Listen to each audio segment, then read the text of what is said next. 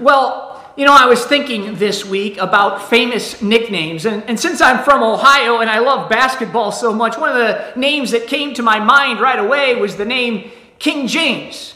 Now, some of you maybe don't know what I'm talking about, but I'm not referring to the King James Bible there. There is a basketball player from close to my hometown, about 20 minutes away. He grew up in Akron, Ohio. His name is LeBron James, and LeBron James' nickname is the King. He is King James. Some of you might remember the Iron Lady, Margaret Thatcher, that she was the British Prime Minister back in the 1980s. For like 12 years, she was the British Prime Minister. And she had been given this nickname of the Iron Lady because of her leadership style, because of her uncompromising ways. Or maybe for some of you, you think about P. Diddy, Sean Combs. He's a singer, actor, songwriter, entrepreneur, and he actually has had a lot of different names over the years. I wonder, do you have a nickname? Nicknames are given for all different types of reasons, but a lot of times we don't make up our own nicknames. Somebody else makes up that nickname for us. Unless you're a celebrity, then maybe you come up with your own nickname. But nicknames are given, and oftentimes nicknames maybe aren't the name that you would like to have been given. I remember when I was in 6th grade, my class, we went on this weekend camping trip together. It was supposed to be this bonding time where we'd learn how to build campfires and go fishing, hike in the woods, make meals together. And this camp, it was just humongous. I mean, they had the camp grounds there with the cabins and the bathrooms and all of that, the dining halls. They had this indoor activity center, basketball courts, tennis courts, this large lake to go fishing in and to go canoeing in. And then just lots of open spaces, lots of outdoor space. There were lots of activities that had been planned for that weekend camping trip together. And there was also some free time that we had. And often on those times where we had free time, we would get together and we would play some kind of ball together. Well, during one of the free times that we had, we were actually out playing baseball together.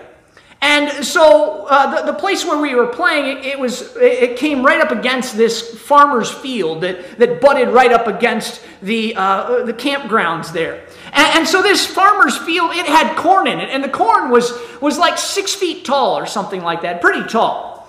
And we're playing together, and someone hits the ball. And the ball goes into the cornfield, and no one wants to go into the cornfield because everybody's scared that if they go into the cornfield, they're not going to be able to find their way out, or they're just scared to go into the cornfield. Well, I'm the only one in the class who actually grew up on a farm, and so I say, okay, you know what, I'll go get the ball.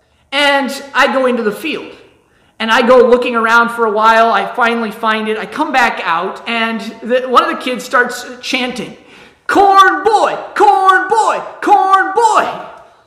And I know that doesn't maybe sound like a horrible name to be called. There's a lot worse names that could have been called.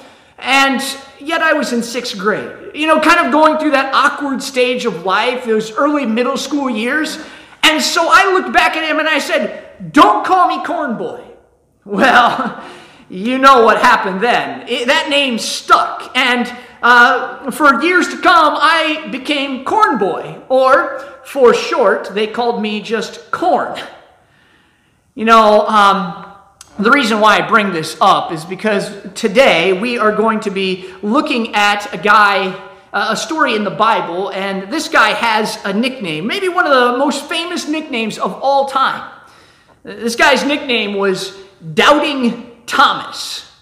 Now, that nickname is so famous that even today, you'll sometimes hear people and they'll say, "You know what? Stop being a doubting Thomas." I want to invite you to grab your Bible with me today. We're going to be in John chapter 20. John chapter 20, and you can open your Bible, open that Bible app, but just join me there if you will. Now, last weekend, that was Easter weekend, right? And so on Good Friday, we reflected on the events surrounding Jesus' crucifixion, how he was beaten and mocked and spit on and humiliated. He was hung to die. on a Roman cross. By 3 o'clock in the afternoon, Jesus had died. He had breathed his last. A soldier came along and took his sword and just pierced Jesus in the side. Before night came that day, before the darkness had fallen, Jesus' body was taken down off of that cross, wrapped up in these burial cloths, and then put in a brand new tomb with the stone, this large, gigantic stone, rolled in front of the entrance. What happened Friday, that happened on Friday night. Saturday was the Sabbath, and then early on Sunday morning, John tells us that Mary Magdalene goes to the tomb and she finds that Jesus' body is gone. Later on, John tells us that Jesus appears to Mary, and she thinks that he's the gardener, but he speaks to her, and then she knows for sure that this is the Lord, that he is risen. And Jesus tells Mary to go back to the disciples, and so she does, and she tells them what she has seen. Now, we don't know everything that Jesus did after this point, but that was Sunday morning. On Sunday evening, the same day, we're told that the disciples are huddled together in this house. They have all of the doors locked, shut tight, because they are afraid of what might happen to them because of what happened to Jesus. I mean, Jesus had been crucified. They were following Jesus. What's going to happen to them? Are they going to be next? Last week, we saw that as they were locked in this house, Jesus comes and he stands in their midst and he says, "Peace be with you." And then he breathes the Spirit on them. Now, in a lot of ways, the passage that we're going to be looking at today is kind of like the climax of the Gospel of John. Now, I want us to see two things from the passage that we're going to be looking at today.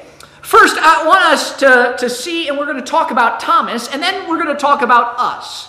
But I want to just pick up the story there in verse 24 of John chapter 20. You can follow along in your copy of God's Word, and here's what we read. It says, "Now Thomas, one of the 12, called the twin, was not with them when Jesus came." He wasn't there on that Sunday night when Jesus had first appeared to all of the disciples. Verse 25, "So the other disciples told him, 'We have seen the Lord.'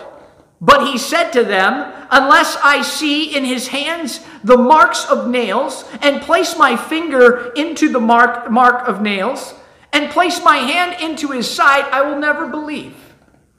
So what do we know here about Thomas? Well, not a whole lot, actually. I mean, we know, we've already talked about the fact that his nickname, the nickname that he's been given, is Doubting Thomas. In verse 24, we're told that he actually had another nickname that was given to him by the people who knew him and were around him a lot, and that was the twin. But the Bible doesn't really tell us specifically who his twin was, and so we don't really know much more than that. Thomas, he is mentioned 8 times in the Gospels. Most of those times are in the list of disciples of Jesus. For 3 years, Thomas had followed Jesus around. He had witnessed his miracles, his teachings. He's mentioned by the other gospel writers, Matthew, Mark, and Luke. But John is the only one of the writers, the gospel writers, who actually quotes and writes down, records the words that Thomas says. And I think as we look at some of the things that Thomas says, it kind of gives us a glimpse into his life and into his personality. Back in John chapter 11, you can read the account of Lazarus. Jesus had gotten word that his dear friend Lazarus was sick, that he was near death. But Jesus chooses not to go immediately to Lazarus. Instead, he waits a few days, and in that time, Lazarus dies. And so Jesus talks to his disciples then, and he says, "Okay, now we're going to go to Bethany, where Lazarus had lived, and we're going to go visit his family." Now the disciples are talking about this, and they kind of say, "Well, wait a second here, because the last time that we got close to Jerusalem," which Bethany was close to Jerusalem, last time we were close to Jerusalem, the Jews were trying to kill you, Jesus. I mean, if we get close to Jerusalem, they're going to try to get us again, and I don't think it would be a good idea for us to go there right now. They're having this discussion back and forth, and Thomas speaks up, and we read this in John chapter 11, and verse 16, it says, "So Thomas, called the twin, said to his fellow disciples, let us also go, that we may die with him. Now, some people read that and they just say, well, Thomas, he was just such a pessimist. I mean, he thought, you know what, we're going to die anyway, so why not go ahead and get on with it? But I don't think that that's what Thomas was thinking at all. I think that Thomas was actually showing a lot of courage there. That if Jesus says that we ought to go somewhere, then you know what, we ought to listen to him and we ought to follow him. And whatever the cost is, it doesn't really matter. That should not stand in the way of following Christ, because he is so worth following. Thomas is not a weak guy, but he actually seems to be very strong and has a lot of courage here. Later on in the Gospel of John, chapter 14, Jesus and his men are in the upper room. We looked at this passage a few weeks ago, but Jesus says this to them. He says, you know what? I'm going to prepare a place for you in my Father's house, but don't worry, because I'm going to come back and I'm going to take you to be with me. He says, and you know the way that I'm going. Well, I imagine the other disciples are sitting there, they're hearing Jesus say this. They have no idea what he's actually talking about, but none of them want to speak up. None of them actually want to say anything about this until Thomas finally speaks up. And Thomas says, Lord, we don't know where you are going. How can we know the way? Which I think, again, is evidence of Thomas's boldness and his courage. That he was not afraid to speak up. He wasn't afraid to have questions. Well, back in John chapter 20, there's been a lot of speculation about where Thomas was when Jesus had appeared that first Easter Sunday evening as the other disciples were huddled there in the room. Well, I mean, was he off having a pity party for himself? Was that how he was handling the crucifixion of Jesus? I mean, did he just want to be by himself, just be alone? Or maybe he was off doing something else, that he was serving someone, and maybe he was at the grocery store shopping or something like that. I mean, we don't really know what Thomas was doing, and John doesn't tell us either. All we know is that Thomas wasn't there. We are quick to call Thomas the doubter. And as we read through this text, we can see that Thomas did have his doubts and maybe even some skepticism, but really, I don't think it was a whole lot different than what the other disciples were experiencing. I mean, earlier on in this chapter, John chapter 20, we read specifically about how Mary and John and Peter and the other disciples did not believe that Jesus had risen from the dead. In fact, they don't believe until they see Jesus and speak with Jesus. And here, when the disciples tell Thomas that they have seen the Lord, Thomas doesn't say, no, you didn't see Jesus. I don't believe you. He just simply says, well, you know what? I want to see with my own eyes. And I want to touch him with my own hands. I want to experience the same things that you guys have experienced. I imagine that Thomas's friends have been telling him throughout the week, you know what? We have seen the Lord. We've seen the Lord. Thomas, we've seen the Lord. They probably had said it numerous times. On one hand, I think that it's quite natural to have some doubts in a situation like this. I mean, let's be honest, we've all had doubts at points in our lives. But on the other hand, it's interesting that Thomas would ask for this specific criteria that he needed to experience in order to believe that Jesus actually was risen. And so what's going to happen? Well, verse 26 there, it says 8 days later. Now, I want to just stop there for a moment because that would have been today. I mean, it was actually 1 week from Resurrection Sunday. It would have been today. It says 8 days later, his disciples were inside again, and Thomas was with them. Although the doors were locked, Jesus came and stood among them and said, "Peace be with you." Then he said to Thomas, and this is a very personal encounter that this doubter has with the risen Lord. Then he said to Thomas, "Put your finger here and see my hands. Put out your hand and place it in my side. Do not disbelieve, but believe." Thomas answered him, "My Lord and my God." Jesus said to him, "Have you believed because you have seen me? Blessed are those who have not seen and yet have believed." Thomas had his doubts. He wanted some hard evidence. Jesus was not obligated to give that to him. I mean, Jesus isn't obligated to any of us. But yet, in his patience and his kindness and his grace, he comes to Thomas quite personally here. What John lays out in his gospel strongly implies that this scene is a lot like what happened just 1 week earlier. That here are these disciples, they're in this room, the doors are locked and bolted shut, and all of a sudden, boom! Jesus is standing right there in the midst of them. And again he says, "Peace be with you." You know, some people have said that the resurrection was something that kind of happened over time.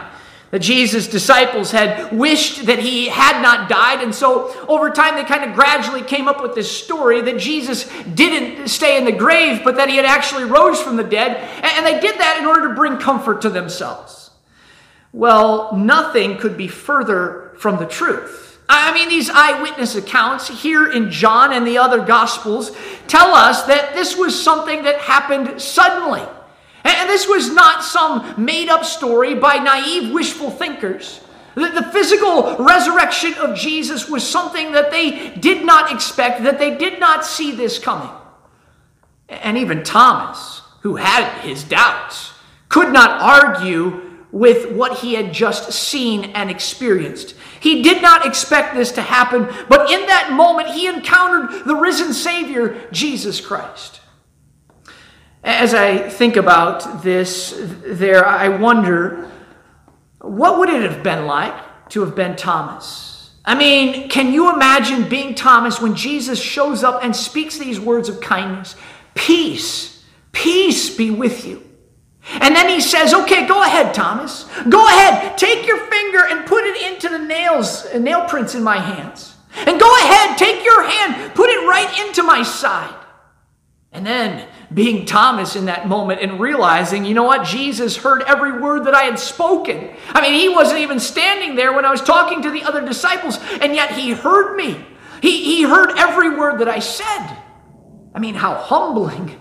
How humbling to realize that the Lord knows everything about me. He knows everything that was spoken, everything that was thought, everything that was done. And yet he spoke those words of kindness, words of mercy. Peace be with you. We see Jesus dealing with Thomas's doubts here, and he says, "Thomas, don't disbelieve, but believe."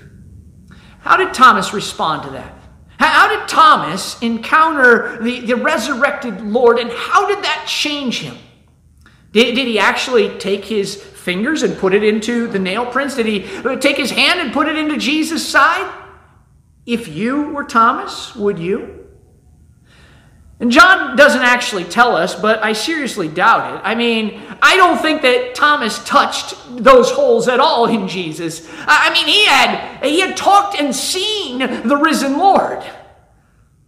Thomas, doubting Thomas, makes one of the most profound, concise, and personal confessions of faith that has ever been spoken from the lips of any human being.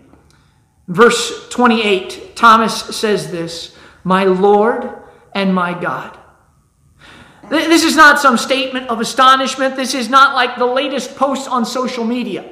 No, this is Thomas's confession of faith in Jesus Christ. These are words of commitment. These are words of worship. Any doubt that Thomas had just melts away in this moment. My Lord and my God.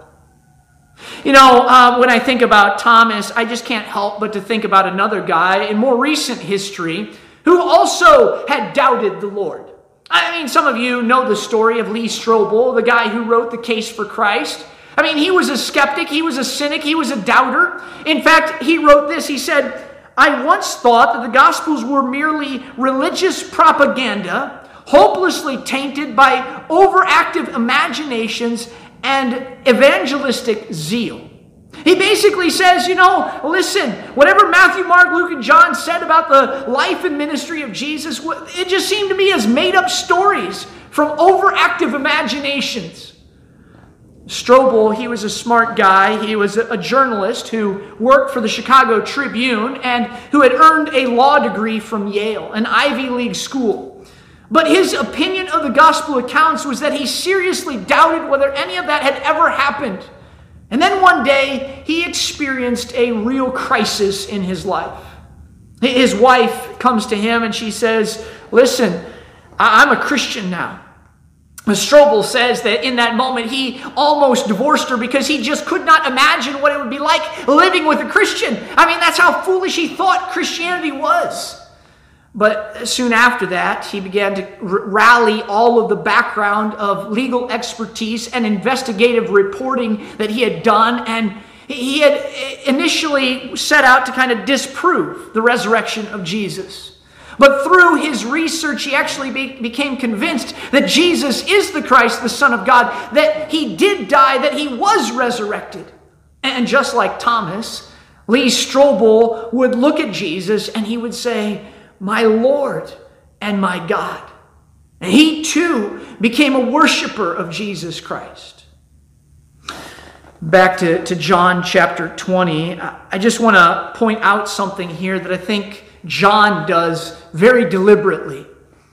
At the very beginning of the Gospel of John, he starts out with these words, and he says in John chapter 1 in verse 1, "In the beginning was the Word, and the Word was with God, and the Word was God." That's how John starts his Gospel. Chapter 21, the last chapter of John, it's kind of like the epilogue. It's kind of like the concluding remarks that he makes. And so in some ways, what he writes right here is kind of the end of the story. And so if this is the end, well, how is John going to end his gospel? Well, he ends in the very same way that he began it. He ends it with this quote from Thomas where he says, "My Lord and my God." That everything that John writes in his gospel is written with this purpose to show that Jesus is God, to show that the Word became flesh and dwelt among us. That Jesus is who he says he is. He has done what he said he would do. And his resurrection is the proof of that. So that's a look at this encounter with Thomas that he has with the risen Savior. But there's a second encounter today that I want us to see as well. If you go back to the beginning of John chapter 20, Jesus had appeared very personally to Mary Magdalene by that garden tomb. And later on, he appears to the disciples as they're huddled together in this house behind locked doors. The doors are shut. Thomas is not there in that moment, but Jesus shows up in their midst. 8 days later, as we read today, Jesus shows up again as the disciples are meeting. This time, Thomas is there, and Jesus shows up to Thomas very personally.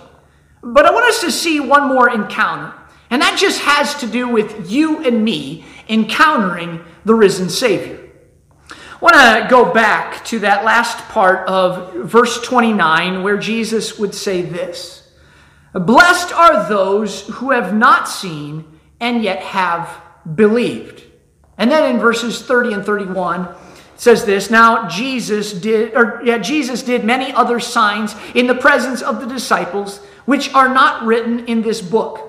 But these are written so that you may believe that Jesus is the Christ, the Son of God, and that by believing you may have life in his name." You know, you and I encounter the resurrected Lord, and we encounter the one who is who he says he is, that he is God come in the flesh. He is the Savior. Jesus says, "Thomas, you saw and you believed." But there are other people who believe who haven't seen with their physical eyes. That would be us. That would be other believers throughout history and around the world who have put their faith in Jesus Christ without physically seeing his resurrection, his resurrected body. But we have the Word of God that has been faithfully given to us by the Holy Spirit through the gospel writers. The physical resurrection of Jesus has been seen by many witnesses, even witnesses like doubting Thomas. If you read these accounts of the gospel writers, and John, Luke, and the others as well, that you'll see on that Easter Sunday, Jesus appeared on 5 separate occasions to a number of different individuals and groups of people. In the 40 days that would follow that, the Bible talks about 5 more occasions. And this is not just that Jesus appeared to a select 1 or 2 people, but the Apostle Paul talks about how on one of these occasions there were 500 people who were present there. We have the written testimony of many people who saw the resurrected Lord. We have reason to believe. And like Jesus' followers, you and I are transformed when we encounter Jesus Christ. You know, I was thinking about this, and in many ways, we live in a day and age where there are a lot of people who have their doubts. And yet, we make decisions all the time that are based on the testimony of other people. I mean, you think about this once. If I were to ask you, do you believe that Abraham Lincoln was shot in Ford's Theater by John Wilkes Booth? I mean, if you know just a little bit about history, you would probably say, yes, I believe that. Well, how do you know that? I mean, how do you know that actually happened? There is no video evidence. There are no pictures about this. How do you know that that's true? Well, because you believe the testimony of other people, right? Or what if I said to you, you know what, there were these 2 humongous buildings in New York City called the Twin Towers, and on the morning of September 11th, 2001, 2 separate planes came crashing into each of those buildings, and within a short period of time, those towers came crashing down to the ground. Would you say, well, you know what, I wasn't there, I've never seen those towers before, so I don't really believe that ever happened. I don't even think those towers ever existed. I mean, of course you wouldn't say that. You have heard firsthand testimonies of those who witnessed what actually happened, who were there that day when it happened. And because of the testimony, you then believe as well. Maybe for work, your company tells you, hey, you know what? We need you to take a business trip for us. And we're going to send you to Portland, Oregon. Now, you've never been to Portland, Oregon before, and I mean, could you imagine turning to your boss and just yelling at him and saying, you know what? You got to be crazy. I can't believe that you would try to send me to Portland, Oregon. I've never been there before. I don't even believe that it exists. Now, if you did that and you turned to your boss and yelled at him like that, I would imagine that you probably would be looking for another job, because he would think that you're crazy for responding like that, for thinking that.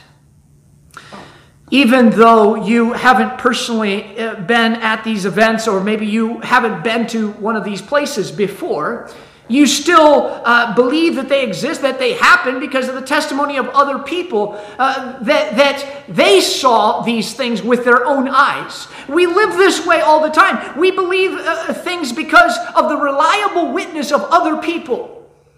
The resurrection of Jesus Christ is given to us through reliable witnesses by the power of the Holy Spirit, the written word of God. Jesus says, if you believe in me because of that, you will be blessed. Again, John writes, these things are written so that you may believe that Jesus is the Christ, the Son of God, and that by believing you may have life in his name. I want to ask you a question. Do you believe? Has something maybe come along, maybe some sorrow, some fear, some disappointment that has kind of sidetracked you in your faith? I mean, maybe for some of you, you're listening to this and it just hasn't temporarily sidetracked you, but maybe for weeks, months, years, you have been walking without Jesus Christ. Well, I don't believe that there are any accidents. I believe that God is very personally working today, that he's personally trying to speak through the power of his word to you today, that he wants you to believe, and in believing to experience life, real life in his name. There's no better time than the present. The personal Jesus Christ is coming personally to you, and he is calling you to faith in him so that you might have life. Jesus said this, he said, I have come that they might have life more abundantly. That you might experience life in a way that you never dreamed of before. And that's what the Savior offers us if we'll put our faith in Him and if we'll follow Him. The Bible promises that if you confess with your mouth that Jesus is Lord and believe in your heart that God raised Him from the dead, you will be saved. It's my hope, it's my prayer that you would know the presence of the risen Lord Jesus, that you would experience the transforming power that raised Him from the dead at work in your life today. Let's pray. Father God, Lord, we thank you for just the power of your word. Lord, that we see here some really challenging things, some really tough things. That here is a guy in Doubting Thomas who was one of your followers and yet went through a real period of time, struggle and not believing. And when you showed up in your power and in your glory, it transformed and changed everything about life for him. Just as it did for the other disciples as well. And Lord, we don't believe that it was just back then that you worked in that way, but today you are continuing to work. Lord, we pray that through the power of your word, that you might work in and through us, that you might transform and change us and make us into your image and into your likeness, that we might see and experience and know your power living inside of us, living through us. Lord, we know that you came to give life more abundantly. And I pray today for each and every person who is listening to this, who is worshiping with us here, Lord, that there would be real life that is experienced, a life that is found in you and you alone. It's in Christ's name that we pray.